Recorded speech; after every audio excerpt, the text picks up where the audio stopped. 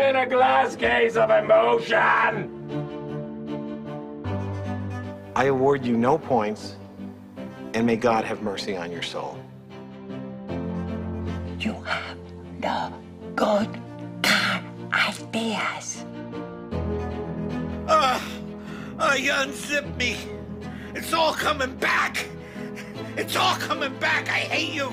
It's all coming back, you understand? I don't like it. I don't like to think about it. With a plastic bag for a helmet. You unzipped me. And welcome back once again to the Gag Reel Podcast. The GRP. The very unnecessary and unasked for podcast about comedy movies and comedy TV shows. I am your host, Ryan Scanlon, and I'm joined, per usual, by my brother Will. What's going on? And my sister Rebecca. Hiya! And yeah, I'm pretty pumped to be talking about a movie again. It's been quite a couple of months since we recorded last, just due to life, things getting in the way. I made a silly mistake of like taking on this short film to edit for some folks, which has been really fun, but like has eaten up a ton of my time, and yeah, just a million other things keep getting in the way of talking about comedy movies like I should be. What's new? You should be. I tell you what, if I had to learn anything in the past few months, I've learned one lesson. It's good to be king.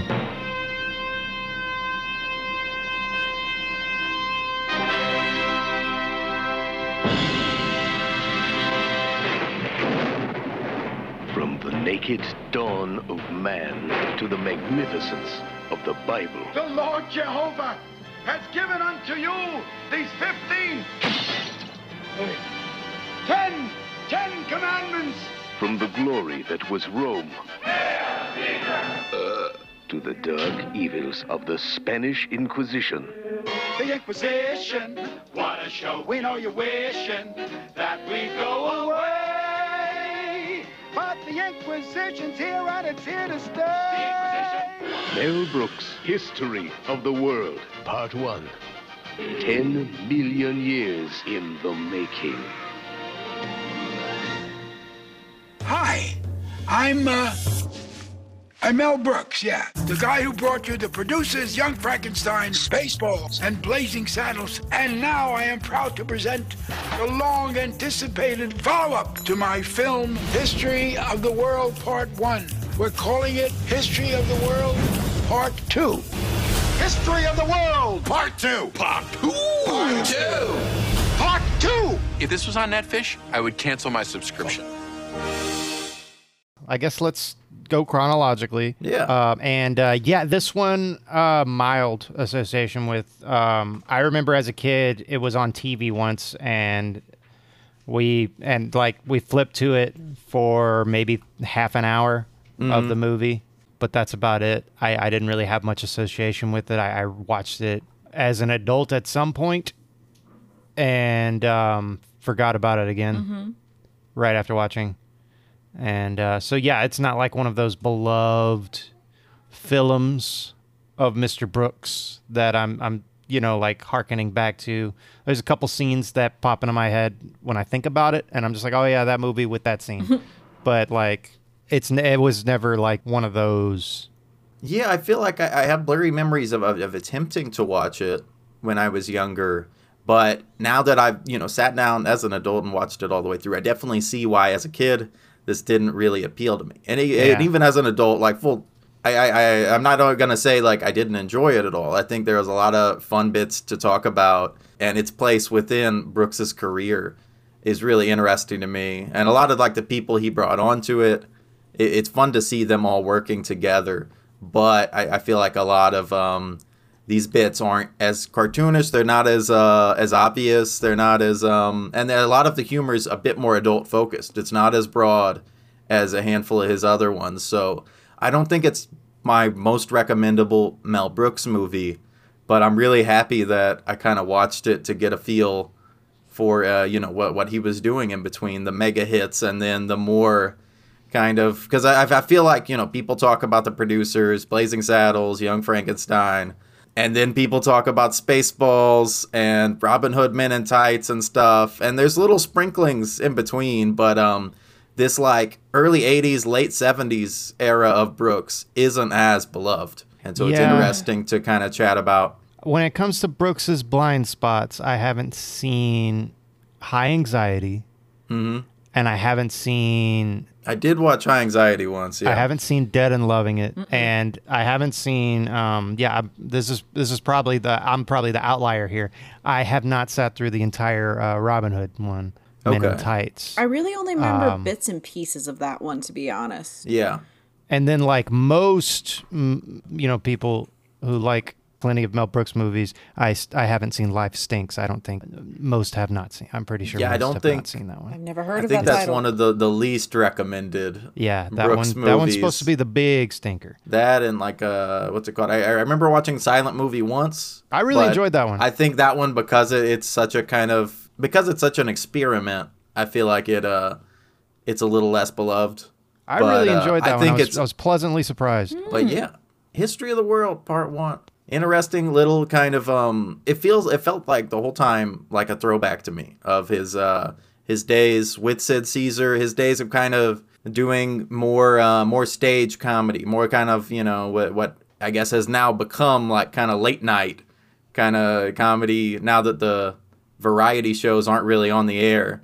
But this kind of like, you're doing jokes for the room kind of style of comedy, this almost stage show level to it, where it's more kind of just goofy performance based and kind of jabs at modern kind of society. He literally brought Sid Caesar in to do this kind of first Stone Man whole section of the movie, who I thought was really funny at playing this kind of nonverbal caveman guy. I mean, he made a career out of facial expressions, and that's what he was doing there. He was I don't know. I was want to fun. Bounce around at a lot of different bits in this movie because it being like a sketch movie. That's the part. I mean, that's kind of me the most. What it is. Yeah, that's the. We get a couple really fun sketches at the start. You get the caveman, you get the Moses, and then caveman lasts maybe 10 minutes. Moses half a minute. Yeah, and then you pop into the Roman Empire, which is a much for 50 larger minutes. Yeah, it's like a full vignette. Just keeps going. It's a long chunk of the movie. It's got some funny bits, but it's like its own little mini movie, and it tries to have the arc of a mini movie. I thought that was where the whole movie fell flat for me when they moved on and did some more little bits. I love the Spanish Inquisition. That's anytime he throws in. I don't know what it is about Brooks stuff when he throws in a musical bit, like the comedy, goes up another 3 or 4 levels, and then it tries to bring back in the Roman stuff after all that. Yeah. Which is why I think why he wanted to set all that up, like so that he could have a through line for the movie. Like that seems like that's his style of writing, like doing the bookends of some sort, adding like extra kind of throwaway bits, making it so that at the end of the French Revolution that, our beloved characters from the Roman Empire can roll up and kind of have a cap to the movie. Yeah, I mean, I get it.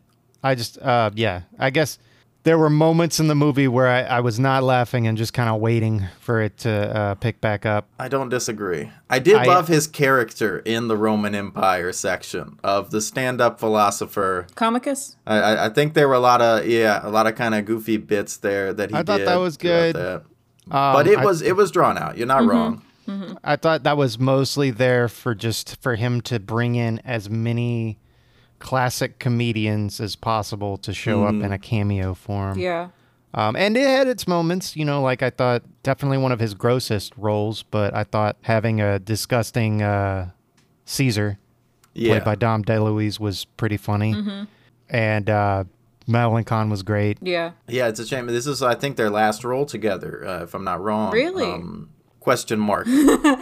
Might be worth double checking. Well, after this one, this was kind of the last hurrah for Mel Brooks' original crew that were in pretty much most of his movies up to that point. Madeline Kahn, that was the last movie she did in there. With Harvey Brooks. Korman, Marty Feldman wasn't even in this one, and I think he had already passed away by this point. You know, like along with some of the other people that it was like the only person that came back after this, I believe, was Dom DeLuise, who played Pizza the Hutt. That's right. In Spaceballs, which had an entirely new cast, and I wonder if that was him actively trying to bring on a new generation of comedians, because he brought in, for Spaceballs, people who were famous in the 80s or rising in popularity. Rick Moranis was just getting big. John Candy was already a legend. And, you know, I feel like that one was, you know, this was 81. His next movie wasn't until 87. And so it was like a 6-year gap. And he's like, I'm coming back. Let me see who's risen in comedy since then, rather than doing an old man throwback. Let's bring in all these old people. Which, like, and I don't mean this in a bad way, but that's kind of what this movie was, an old man throwback to be like really biting to it. Yeah, and to be honest, I had to look up most of those people to realize, like, I mean, I recognize Jackie Mason, recognize Sid Caesar, yeah, exactly. Yeah. But for a lot of those comedians, like, I had to, so they were doing what their gimmick was. Okay, the guy that makes the popping sound in his mouth, okay, that's what he's famous for. Okay, the guy who makes the cross-eyed, okay, he did that, you know, like, and so I kind of had to, you know, look up all these people that were comedy legends at the time, and probably an older generation watching this movie back when it came out in theaters was like, there he is. Exactly. There's that guy. And that's a kind of, one of the, I feel like the fun things about doing this podcast is just trying to kind of understand these generations of comedy. But this is very much like the signpost for a certain generation of comedy that, like, Brooks was a part of, but he transcended with his movies. But so many of these comedians sadly kind of didn't transcend on to the kind of next generation. Yeah. And so they're kind of locked in this moment that now we don't, at least I don't, like, kind of fully appreciate when I watch this. But yeah, there with the cast that he picked for this was even supposed to have Richard Pryor. Oh. Like, yeah, as Richard the kind Pryor of, was supposed to be Gregory Hines' character. Yeah, the Ethiopian slave Josephus. I'm Jewish, I'm telling you. Call the temple. Call the rabbi. Call Samus Davis Jr. Call Samus. He'll vouch for me. He and I are tight. He knows. Jewish, huh? He missed.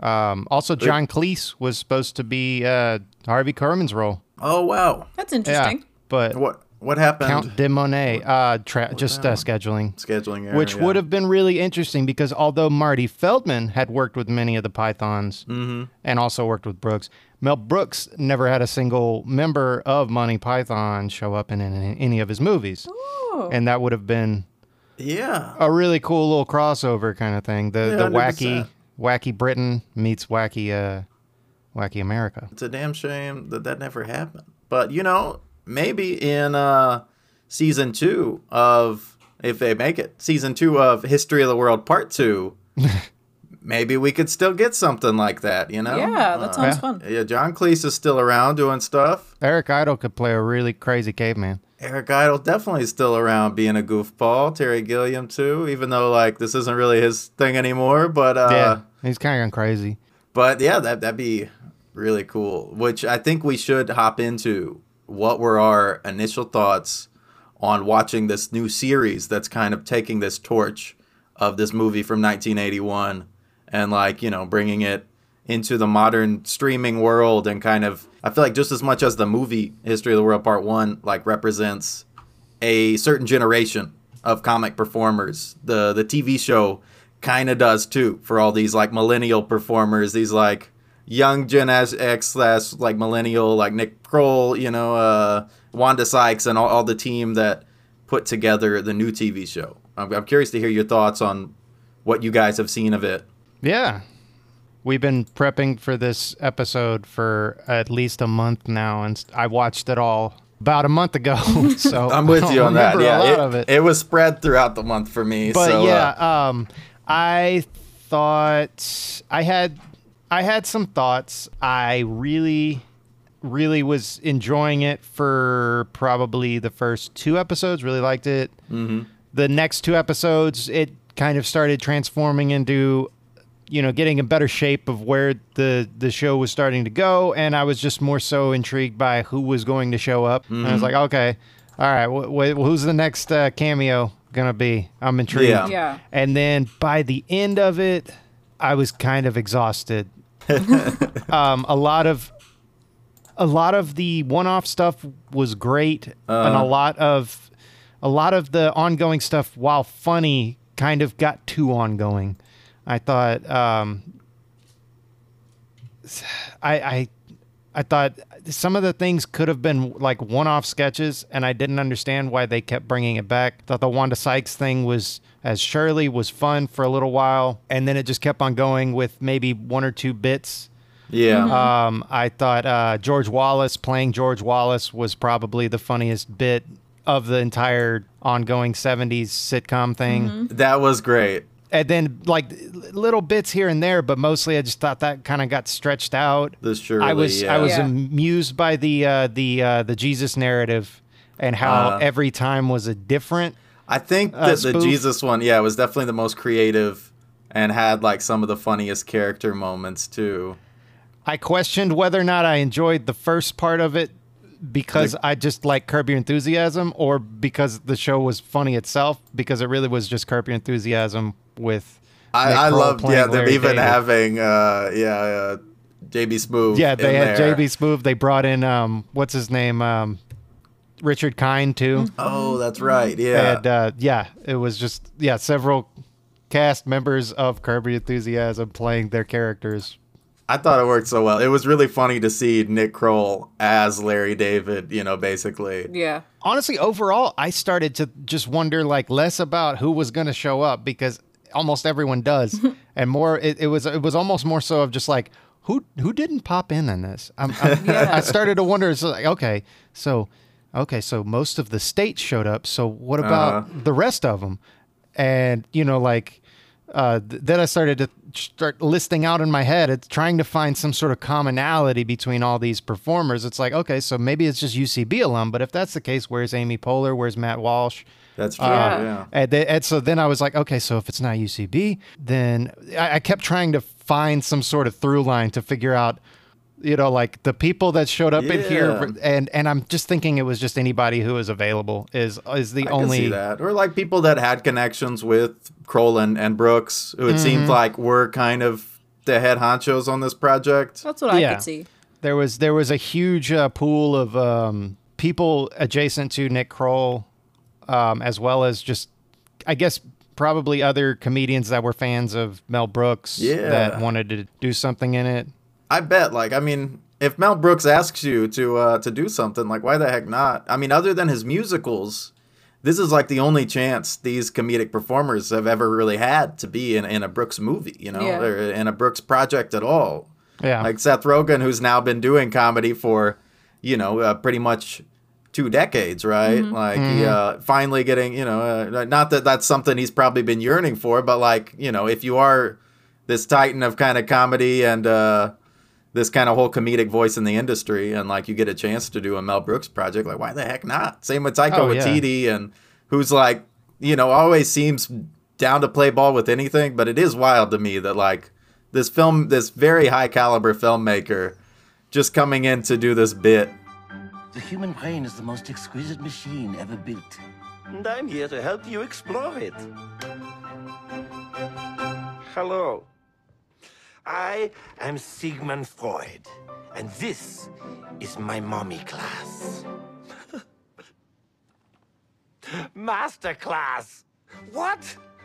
I will give you the tools. Who was really hilarious in the role, and I know what you mean of just kind of waiting of oh, what's gonna be the fun cameo this time? But I feel like that was a ton of my fun experience with the show and why I kept coming back to episodes. I mean, just naming off some of the. I got the list of just everybody who showed up in here. You had the regular guys. Your Ike, Barinholtz, Nick Kroll, Wanda Sykes, but you also got Edgar Blackman, J.B. Smoove, Kim Whitley, Pamela Adlon, Tim Baltz, Zazie Beetz, Richard Kind, Tyler James Williams, Seth Morris, Johnny Knoxville, James Adomian, Jack Black, Malcolm Barrett, Rob Corddry, Preston Lacey, Brock O'Hearn, Chris Pontius. Don't recognize those names, but I'm sure I'd recognize Casey Wilson, John Daly, Gil Oziri, just comedy Bang Bang alum over here. Yeah. Drew Tarver also. Then you got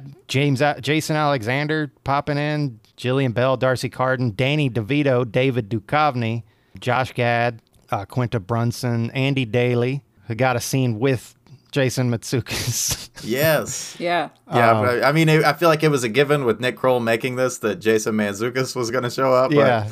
But I loved seeing him in this. Yeah, there's Jake Johnson, Anna Fabrega, Kumail Nanjiani, Mary Holland, Jack McBrayer, Sarah Silverman, Sam Richardson, Seth Rogen, Taika Waititi, of course, Jason Mantzoukas, James Urbaniak, Fred Armisen, Will Sasso. Goodness, the list just keeps going. Rob Riggle, Bobby Lee, Joe Latruglio, Eugene Cordero, Ken Marino, Carl Tart. It just keeps going. It's crazy to me, yeah. And I feel like, you know, I mean, I wasn't there, but I got to assume a lot of these people were just excited to work on anything kind of Mel Brooks, because, I mean, these are movies that they probably grew up with. Oh, yeah. But, yeah, I thought Jack Black, even though, like, the whole Russian Revolution thing did lose some steam to me, I did really love Jack Black in that. And I think Kroll was pretty spot on in there with his character.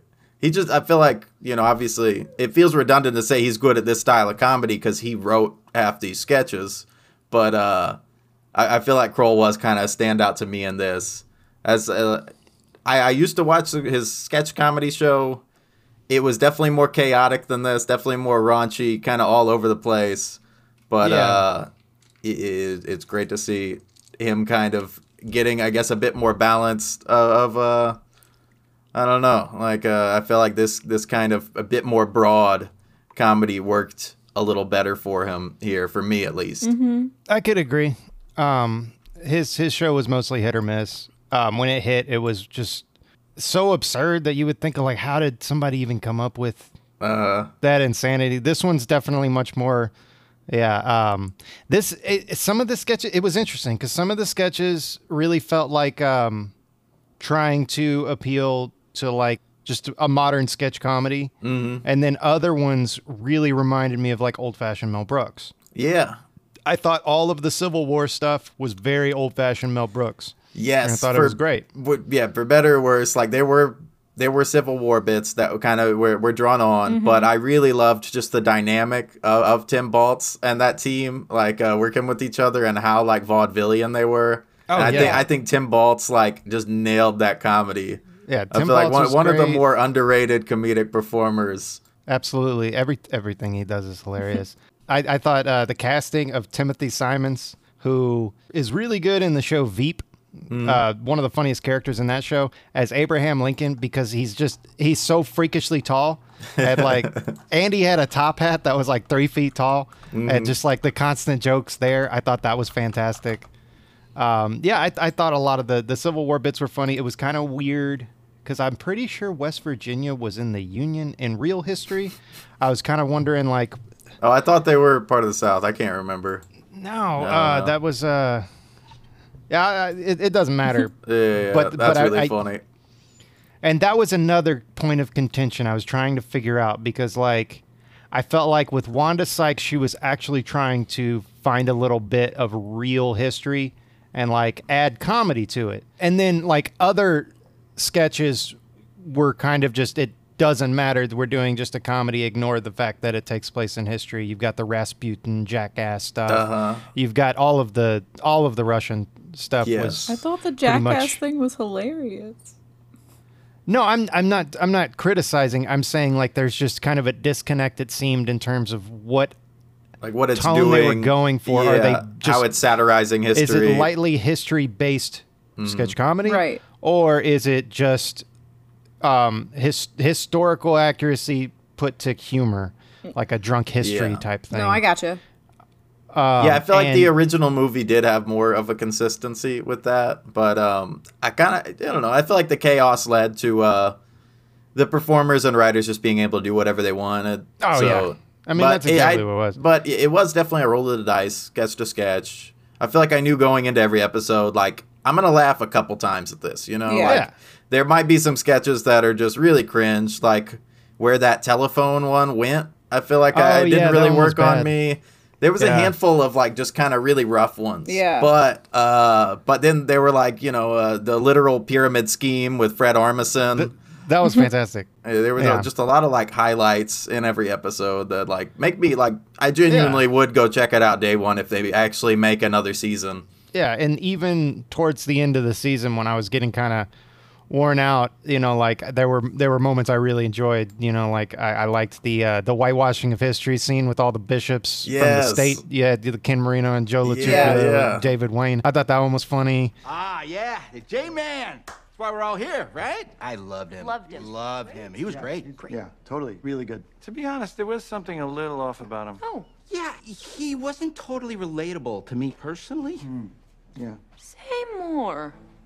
His whole thing is being good and fair, right? So maybe, like, he should be fair and fair-skinned? I just want to make sure I'm getting this right. You want Jesus to be white? No, that's not what I'm saying. Don't you put words in my mouth, lady. I wasn't thinking that at all, but now that you say it, I didn't say it. I do think that would be worth trying. I think it really makes a lot of sense. I liked little bits that would pop up throughout. Ana Fabrega, she's on this Spanish language comedy produced by Fred Armisen called Los Spookies. Oh, and I've never seen that. I heard it's good. Very funny show. It's like probably one of the most absurdist comedies out there right now. Okay. But anyways, yeah, she's like one of the showrunners on that. And I really liked her. It was at the start of one episode. She just popped in to be a sacrificial virgin. She's like, oh, yeah, no. That's right. Yeah. I really liked her take on that. Yeah. I thought that was really funny. Mm-hmm. And it's like all these one-off little bits I thought was really amusing. The parts that I thought were the least funny were like the TikTok jokes. The ongoing TikTok jokes were pretty much, Yeah. I feel like it happens here and there. I'll see like, you know, it's older person try and kind of make a society joke, and it doesn't seem like they fully understand kind of the context. I don't know. It makes it seem really kind of like separated from what they're making fun of. Yeah. I don't know. It wasn't bad enough to really push me away. And yeah, you mentioned the Shirley stuff not having, the not being like super comedic, not make it not working to be like a long form thing. And I kind of agree, but I do think like I think like you mentioned historically, it was an interesting kind of thing for Wanda Sykes to kind of educate people on, and like I think it was on paper a really fun idea of like taking these really over the top 70s sitcom scenarios and put it with this very grounded character. Yeah, and I thought the funniest bits there were whenever they were just like, "You're gonna do that," and then they would be like, "That actually happened," or something like that. I liked Colton Dunn in that a lot. I think he did a good job of being like the bad husband. Yeah, he's great. Yeah. But yeah, I've been a fan of him ever since his or the animal control. That's right. Yeah, in Parks and Rec. Yeah, he was hilarious with Harris Whittles. Yeah. Yeah, I feel like we could just dive in and go through every sketch here, but I guess we should move on and do some segments. Let's do some segmentos. So I guess if we didn't already explain this, I don't think we did. Yeah, we're changing format up again. Why not? Let's get wacky with it. And we're going back to what we did a few seasons ago, where this is just one big episode. Instead of split into kind of two parts. So now I'm kind of rethinking, like, so at this point, should we do recommendations? Should we do a little bit more the making of kind of thing? Or where do we go from here? Okay. Great question. I think recommendations, if we're going to do it all in one episode, maybe we should throw that out at the end. Okay. That's smart. So people don't forget. And we maybe should do a little behind, like making of stuff, I guess, right here after a big broad discussion. Yeah, now that we've kind of like talked about our feelings, or our broad feelings, let's learn a little bit more about how the movie was made. / maybe the TV show. I don't know what you researched. There's not much on either. Well, I'm sure there's plenty on the original if I were to go in a deep dive of like interviews with Mel Brooks, but you really get the gist from just this one quote from him, like in regards to the inspiration for the film. Quote Mel Brooks, I was walking across the parking lot at 20th Century Fox on my way to my office when one of the grips who had worked on High Anxiety shouted to me from the back of a moving truck, "Hey Mel, what's next? Planning a big one?" From out of the blue, the biggest title I could think of popped into my mind. Yes, the biggest movie ever made. It's called History of the World. Someone else on the truck yelled, "How can you cover the whole world in one movie?" "You're right," I shouted. "Maybe I'll call it History of the World Part 1. That's fun. That's how that movie came about. It feels very Brooksy, and I love it. It does. I appreciate it. Yeah, and then as for the sequel, a lot of it's mentioned. The Hulu came to him, asked to make a follow-up, and just like he says in the first episode, like no direct sequel or no follow-up or redo of previously done sketches, and then I don't know how true that is. It is, but yeah, he wanted to look exactly like he did in the original. Was not I feel like he looked in the it set original. it set the tone for me in a really fun way that I wasn't expecting, of like him kind of making fun of the de-aging makeup and stuff in movies, like a slight jab at Hollywood, but just like, using the tool to be funny as heck. Yeah. It worked on me. I didn't expect to see like ripped young Mel Brooks. It was delightful. Somebody named Hulu to make a sequel. I had two conditions. One, they had to make me look exactly how I did in 1981. And here I am, exactly what I looked like. Who knew there were muscles here? Going back to how the original came about, I'd like to throw in a little wrinkle in the potential history of how the title came about. Okay. A wrinkle in time? No. No, that doesn't really tie into this. No. No. A wrinkle in history. In the page of the book of history. So there's a enormous book by historian Walter Raleigh. Okay. It's titled The History of the World. It was intended to be published in several volumes, but only the first volume was ever completed. And so some suggest that that's the origin of The History of the World Part 1 film title. Okay. Because it's a joke on how the actual historical book History of the World was only the first volume was released. Right. I'm down. I'd buy that too. I kind of go with Mel Brooks's own recounting because it's just more amusing. But at the same time, I think it works both ways. I almost wonder if he came up with it and then afterwards found out about the history book. He's like, oh yeah, that works too. That happens a lot. Yeah. I feel like so much like kind of smart things said about movies are just by critics later on, and then filmmakers kind of pretend like, oh yeah, sure, yeah, I definitely thought of that. The Part 1 was kind of a dud in theaters. It opened the same weekend as Raiders of the Lost Ark and Clash of the Titans. Yeah, that's tough. Oh, that'll do it. And that's a tough weekend. Yeah, it finished fourth behind Raiders Clash, as well as Cheech and Chong's Nice Dreams. Yeah, I'm not gonna lie. I would have probably seen like Raiders like 3 times rather than going to see a new Mel Brooks, as much as I love Mel Brooks. Yeah, I know, right? But would you have rather seen Cheech and Chong's Nice Dreams? I think that's weird how that one beat it out. That one beat it? That's interesting. I mean, the first one, sensation.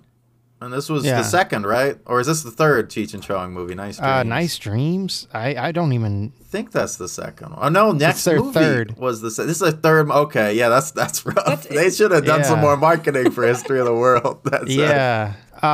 That said, with a per-screen average of $10,000, it was his highest opening on a per-screen basis. Interesting. Very interesting. But finishing fourth back in 81, it sounds terrible now, but that was actually really good back then. There were a lot of more butts and seats at movies. There were more butts and seats, more movies. All the butts. And so it actually started off moderately strong for what it was competing against, but it kind of bombed afterwards because there was really poor word of mouth that caused a pretty quick decline. afterwards. The following weeks didn't really have much of a big following. A lot of people were saying, it's not as good as his others. Don't go see it. Yeah, exactly. I hate to agree with that, but I definitely see why it didn't grab and blow away audiences.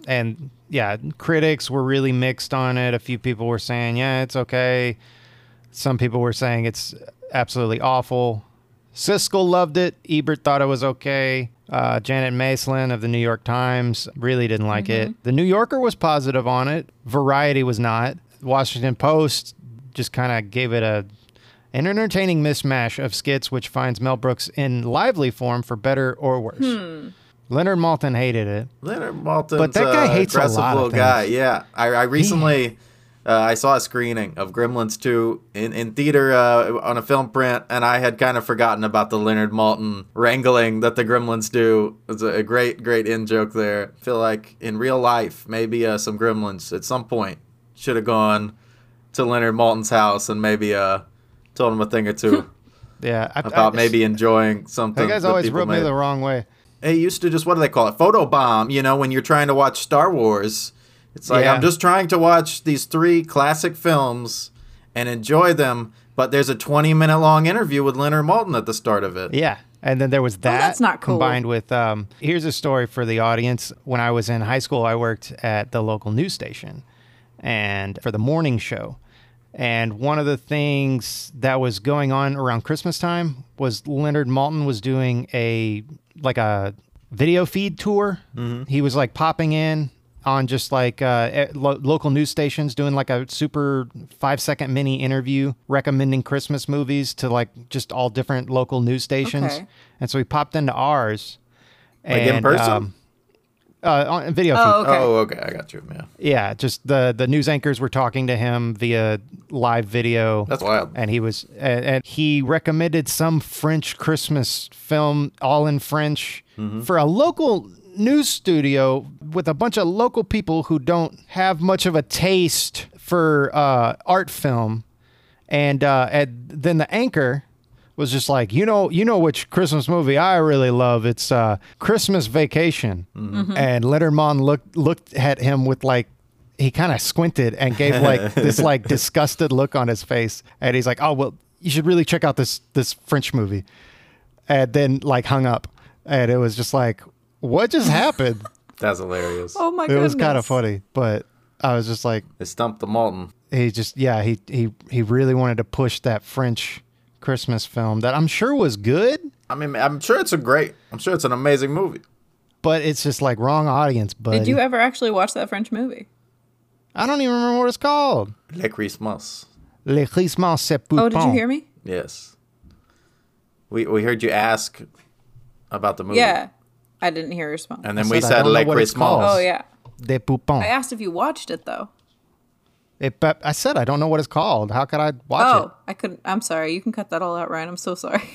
This is Discord problems, everyone. When you're looking for your internet connectivity chat room to do your podcast with, stray no further than Discord. If you want seamless, cuts in and out, if you want to be frozen in time while you're trying to talk to your friends on the PCast. It's true. Go no further than Discord for problems on air.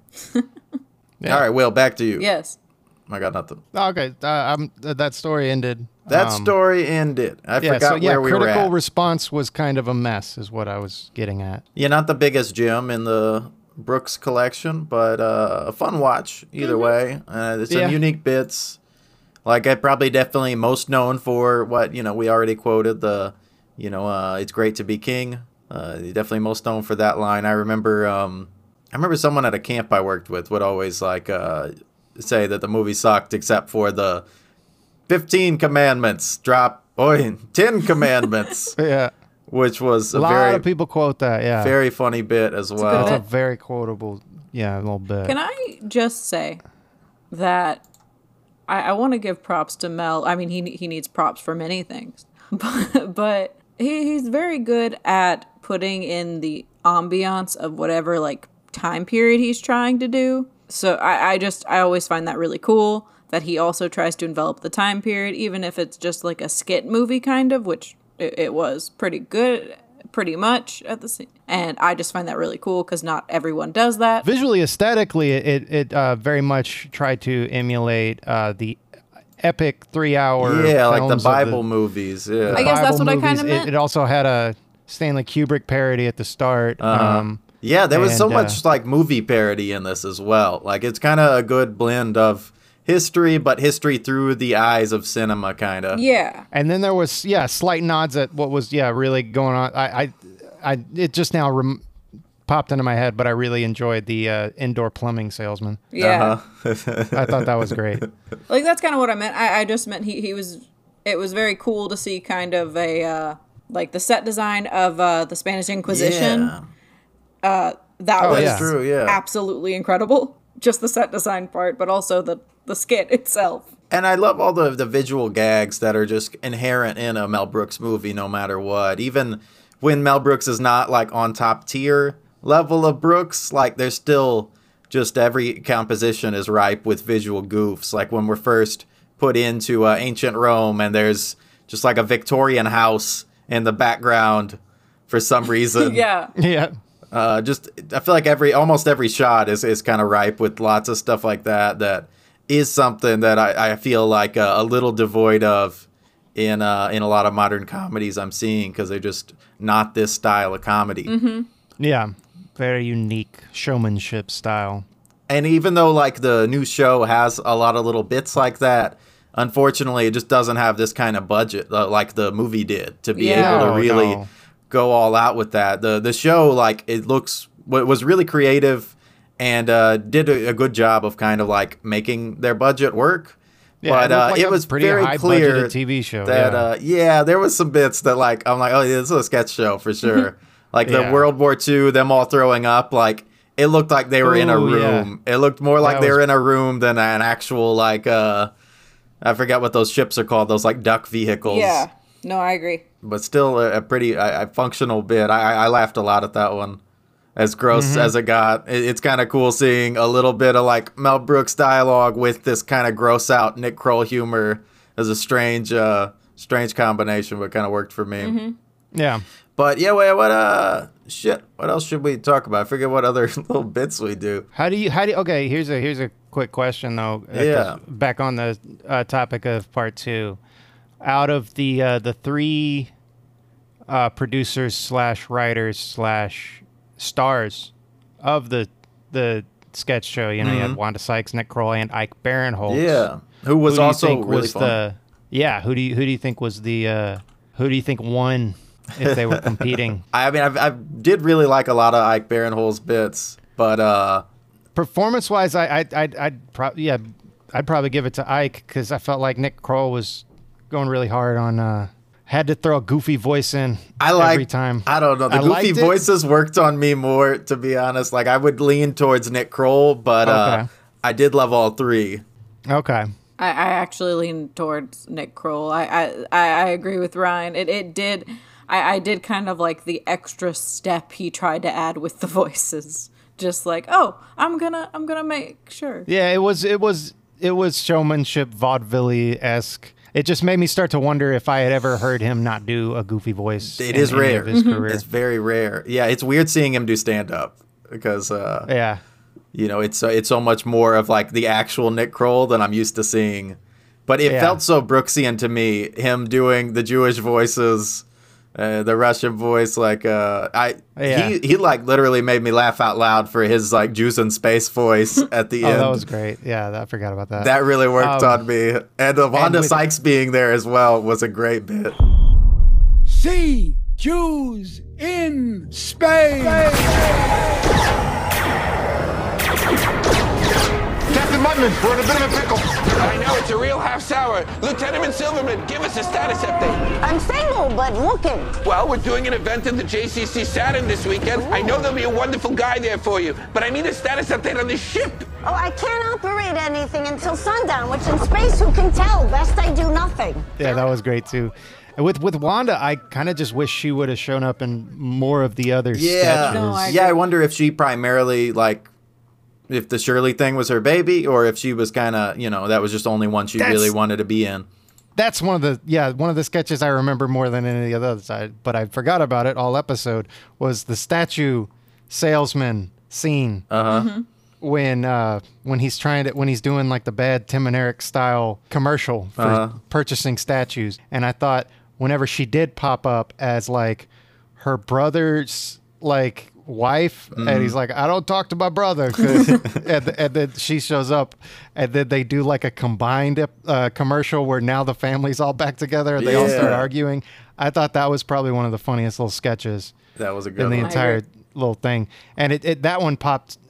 That one was when I really started thinking hard on like, okay, so who wasn't a part of this? Because it was very Tim and Eric-esque. But even though a lot of the comedy Bang Bang scene was in this, a lot of the alt comedy scene was not. Yeah. And so I was sitting there thinking like, okay, so who all didn't show up? And it just started popping in my head. I started listing off names and okay, so they weren't in this, but they were. But they weren't in this, but this person was. Yeah, the more like anti-humor kind of stuff, I feel like maybe what wasn't really as thought of fitting into this. I'm not sure. Yeah, I don't know. Yeah, like none of the Tim Robinson crew, That's other true. than Yeah. Sam Richardson. Sam Richardson did show up, but he's kind of in a little bit of everything now. I did really like the Dust Bowl bit at the end. Speaking of like random commercial kind of things, just for the line, it's just too damn dusty.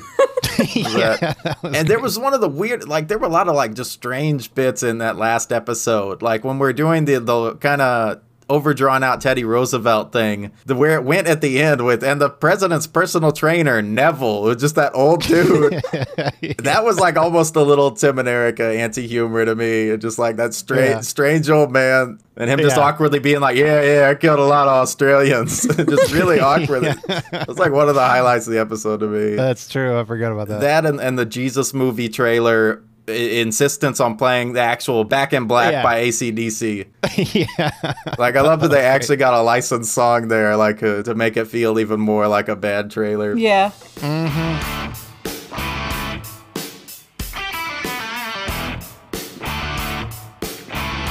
I guess we could do our thoughts on how has the 1981 movie aged here, because that's a conversation for sure. There were a lot of really kind of cringy jokes there in that one. Oh yeah, it was probably a lot of his don't fare as bad as this one. Yeah, definitely one of the more homophobic Mel Brooks movies, sadly. Yeah. And I'll just kind of talk that up to the time, but and maybe the kind of the style of comedy he was going for, I'm not sure. And maybe because it felt like he was going more hard R with this one than some of his previous endeavors, kind of.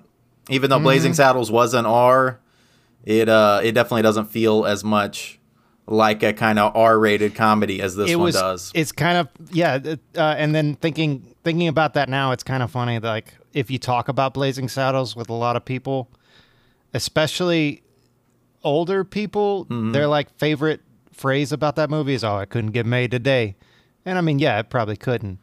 But maybe. That's like I don't know either. I kind of disagree with that too. But this one would definitely have to be made very differently as it was in a sequel series. But yeah, like I'm curious if there were any moments or in anything particular that stood out to you guys here for how has it aged. There's definitely a couple lines. Pretty much a lot of the Roman sequences were kind of rough. The entire character of the female lead in the Roman sequences, just who is this lady? She has no characterization other than somehow she's now fallen for Mel Brooks, who's like 40 years older than her.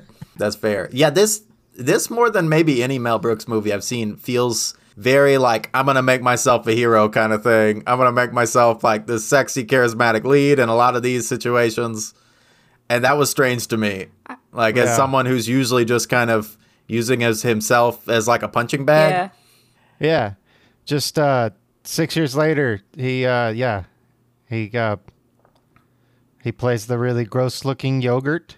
Yeah. Yogurt's really a bit more lovable, but like President Scroob just kind President Scroob. You know, a punching bag. Like he's just there for you to make fun of. Punching bag character. Yeah. Yeah, the cartoonish, homosexual, like I would say coded character who's like kind of there running the show in Dom DeLuise, Caesar's Palace. At some point, it just breaks the whole like even subtlety, and our main character just calls him like the F word slur multiple times, I think.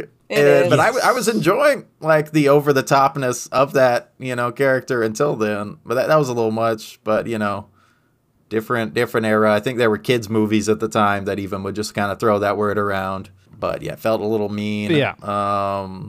I think y'all hit the biggest notes. I don't think that the lead lady, she had much of a character in the French Revolution either. She was just... No, the French Revolution was kind of... She was just there. And you hit the note with the homosexual jokes. They were even a little bit in also the I don't know, there were notes where that were kind of cringy. And I was like, oh, we're gonna do that, Mel? You sure about that? So yeah, no, I definitely agree with y'all. I don't think I can think of any others. I'm sure there are others, but those were the biggest ones, I would say. It's definitely kind of ripe with that, yeah. The ones that are basically in your face, not even subtle. Sadly, this isn't my most recommendable Mel Brooks movie, and like from the ones I've seen, I don't know if I would put this like bottom of the list, but it'd be far from the top. Despite the fact that like I did enjoy the watch, and I did enjoy a handful of bits, and I enjoy seeing him have kind of a bigger budget like this movie had compared to some of the stuff like High Anxiety or Silent Movie or stuff like that. Like it felt like a big epic and a fun kind of spoof on the epic, but I just think it wasn't the best of his offerings, and it was a little kind of deaf to a lot of what it was even saying. Yeah, no, I agree. But a fun ride though, nonetheless. Yes. A little late though. I feel like if it would have came out amidst all these big epics, it might have even done better. Like if it would have been an early 70s, late 60s kind of thing. Yeah, I could see that. I feel like that's kind of Mel Brooks though. Yeah, I'm just kind of stuck in. He made High Anxiety a good 10 years after Alfred Hitchcock's final, big movie. He made Spaceballs 3 years after Return of the Jedi. Like a decade after Alien. Yeah. Yeah.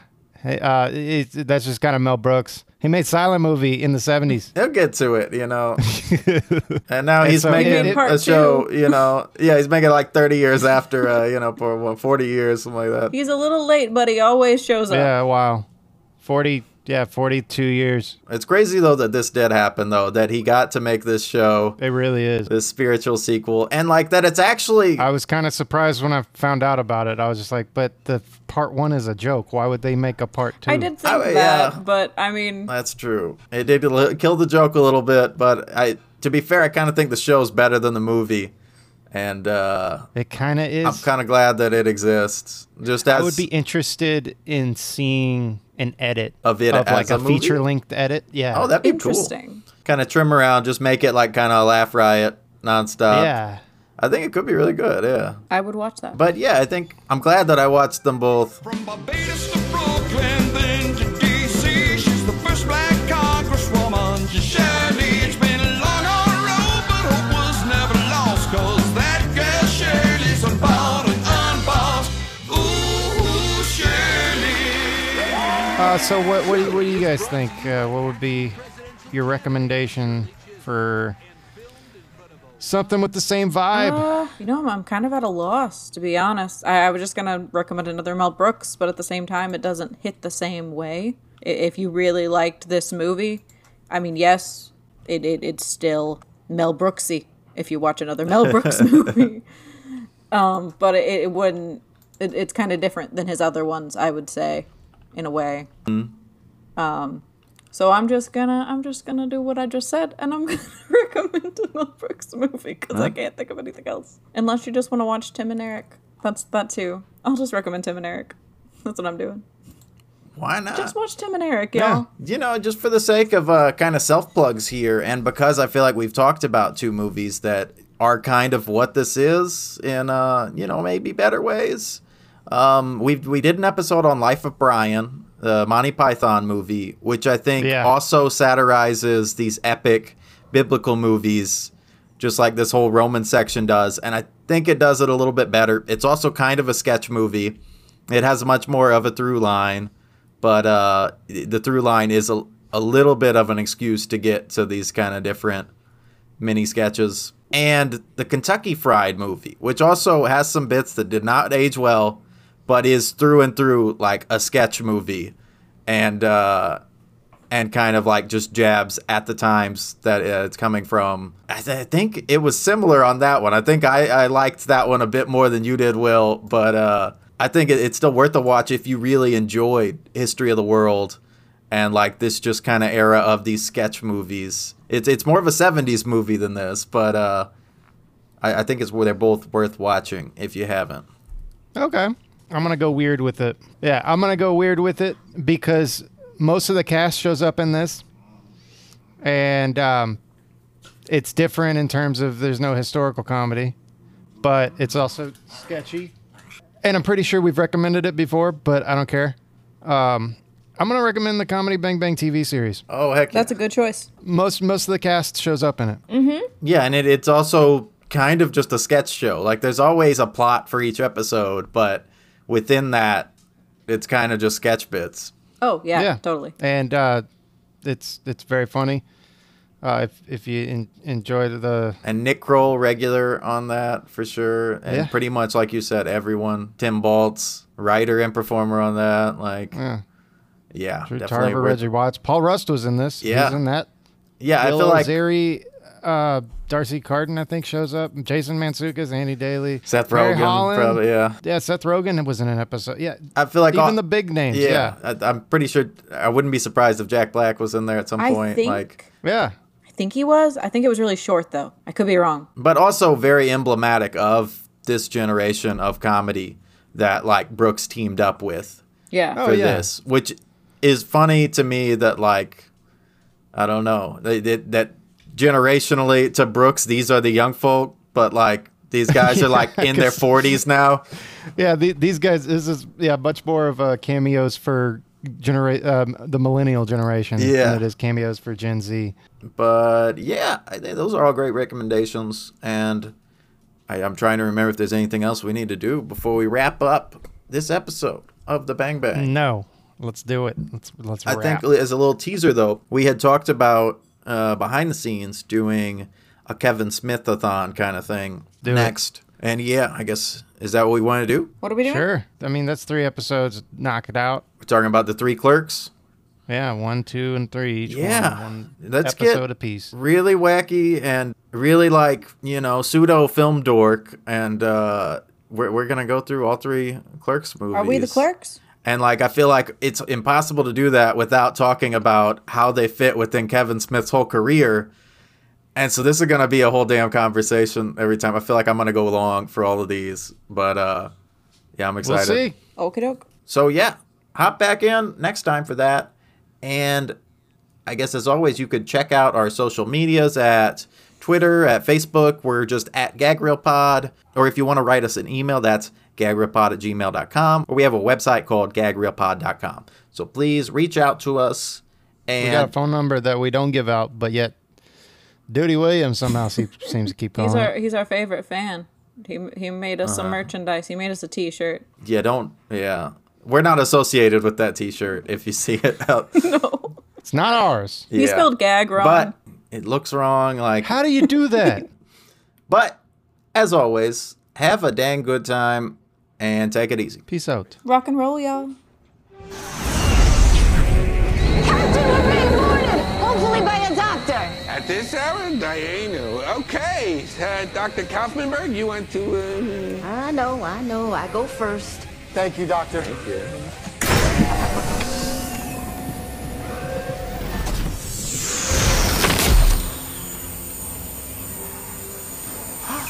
It's the most powerful Jewish person in the universe, Jesus Christ. Well, the second most powerful. Also, I brought cream cheese. Oh! It's not bread. Oh, he